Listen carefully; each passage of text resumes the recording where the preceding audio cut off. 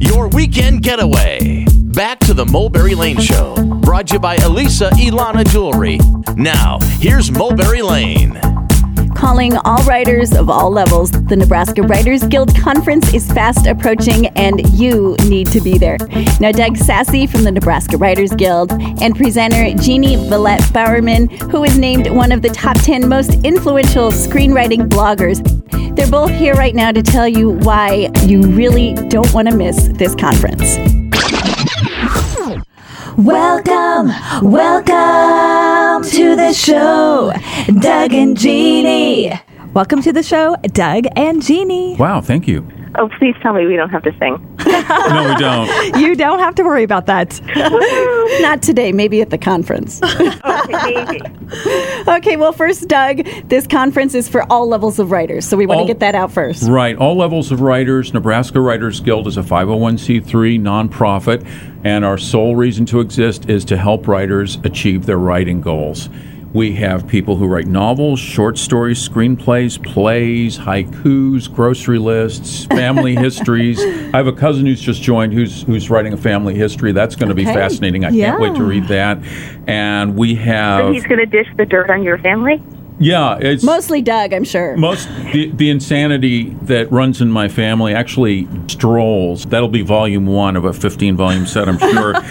But this year we've got a different location. We're not in Mahoney this year. We are going to be at the Embassy Suites La Vista Conference Center. Okay. And I went out there yesterday. It is just gorgeous. It'll be nice. And so you can still sign up. It's www.nebraskawriters.org. You can sign up for the Guild, join the Guild for $35 a year. And if you sign up between now and April 1st and you're a member, you get our members rate of $65 for everybody else. And after April 1st, it's $85. So you save $20 doing that. Yeah, it's a good deal. And then, Jeanne, you are representing the screenwriting aspect of writing. So you kind of fell into screenwriting after doing some other things first. Yeah, I had a motel and restaurant for 15 years. So after having to serve the public 24 hours a day, 7 days a week, I wanted to do something where I could just hide in a cave. Or so I thought was what screenwriting would be. I did not, at the time when I started, I think if I had realized how much I had to pay attention to the business aspect of it, I might have run screaming away from it. Mm-hmm. But once you get into it, you kind of get hooked. But a lot of my journey really applies to writers of all kinds, you know, about giving up fear and pursuing your dreams and how do you get over those obstacles to go after what you want, you know, that kind of thing. Now, I watched your video about fear, and all creatives... So you saw me in my pajamas. Yes, I saw you in your pajamas, yes. But I loved it because, you know, no matter what kind of creative you are, there's always fear involved. There's the fear of rejection. Yeah. No one will think, you know, what you did is as good as you think it is. And, you know, a lot of times you want to step back and give up, or maybe I just shouldn't do this. So you have kind of come through that in your own life. So just explain a little bit about how you've overcome your fears.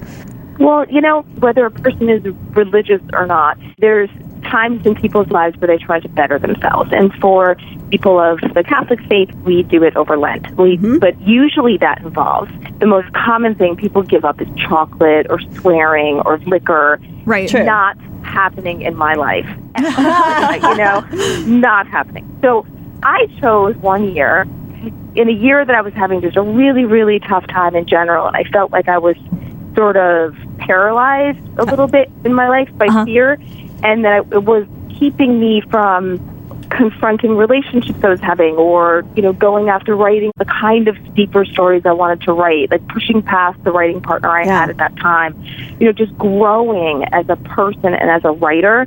So I decided, well, what if for 5.5 weeks, you know, 40 days, I gave up fear and decided to kind of put it aside so that I could just focus on the problem. And I wouldn't allow myself to think about the fear and to obsess about the fear and the what if, oh my God, you know, what if this person doesn't like me if I confront them? Like all that kind of crap that we do in life. And during that 40 days, I was told under no uncertain terms that after being out of karate for 9 months from tearing my ACL, that I was going to be testing for black belt, and I had 1 month to train. Wow. I had a bad mammogram the morning of my black belt test. the hospital calls and says there's a spot on your mammogram. Okay. So there's all these reasons to worry. Yeah. Yeah.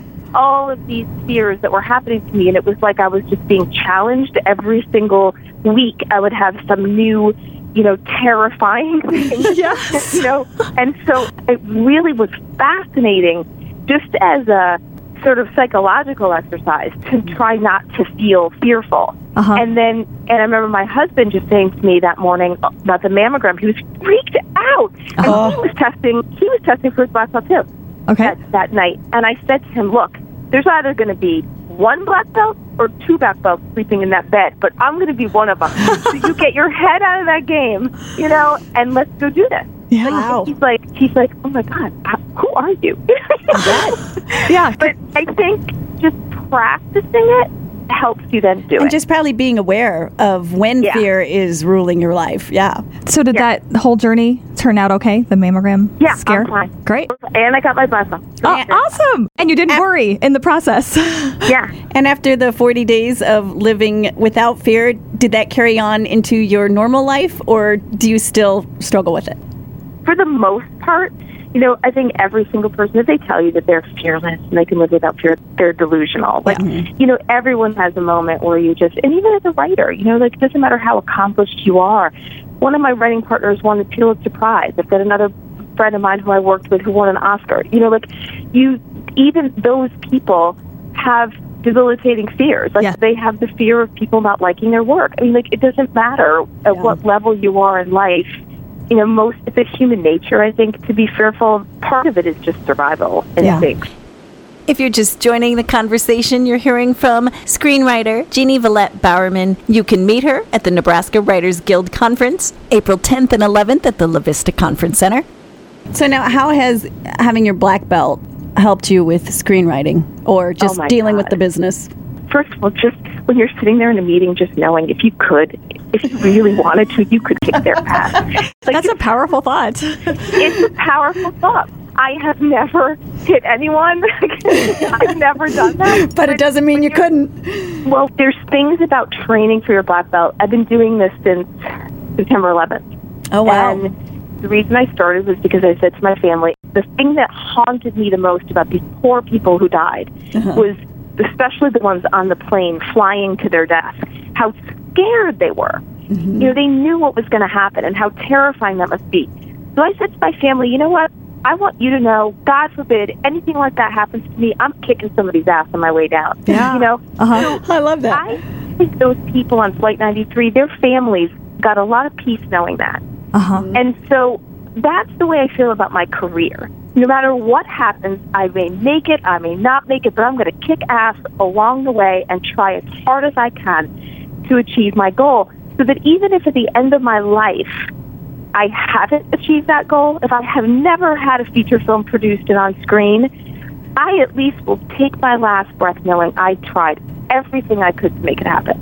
Okay. That's awesome. So are people going to hear more of this type of thing at the conference from you? Yes.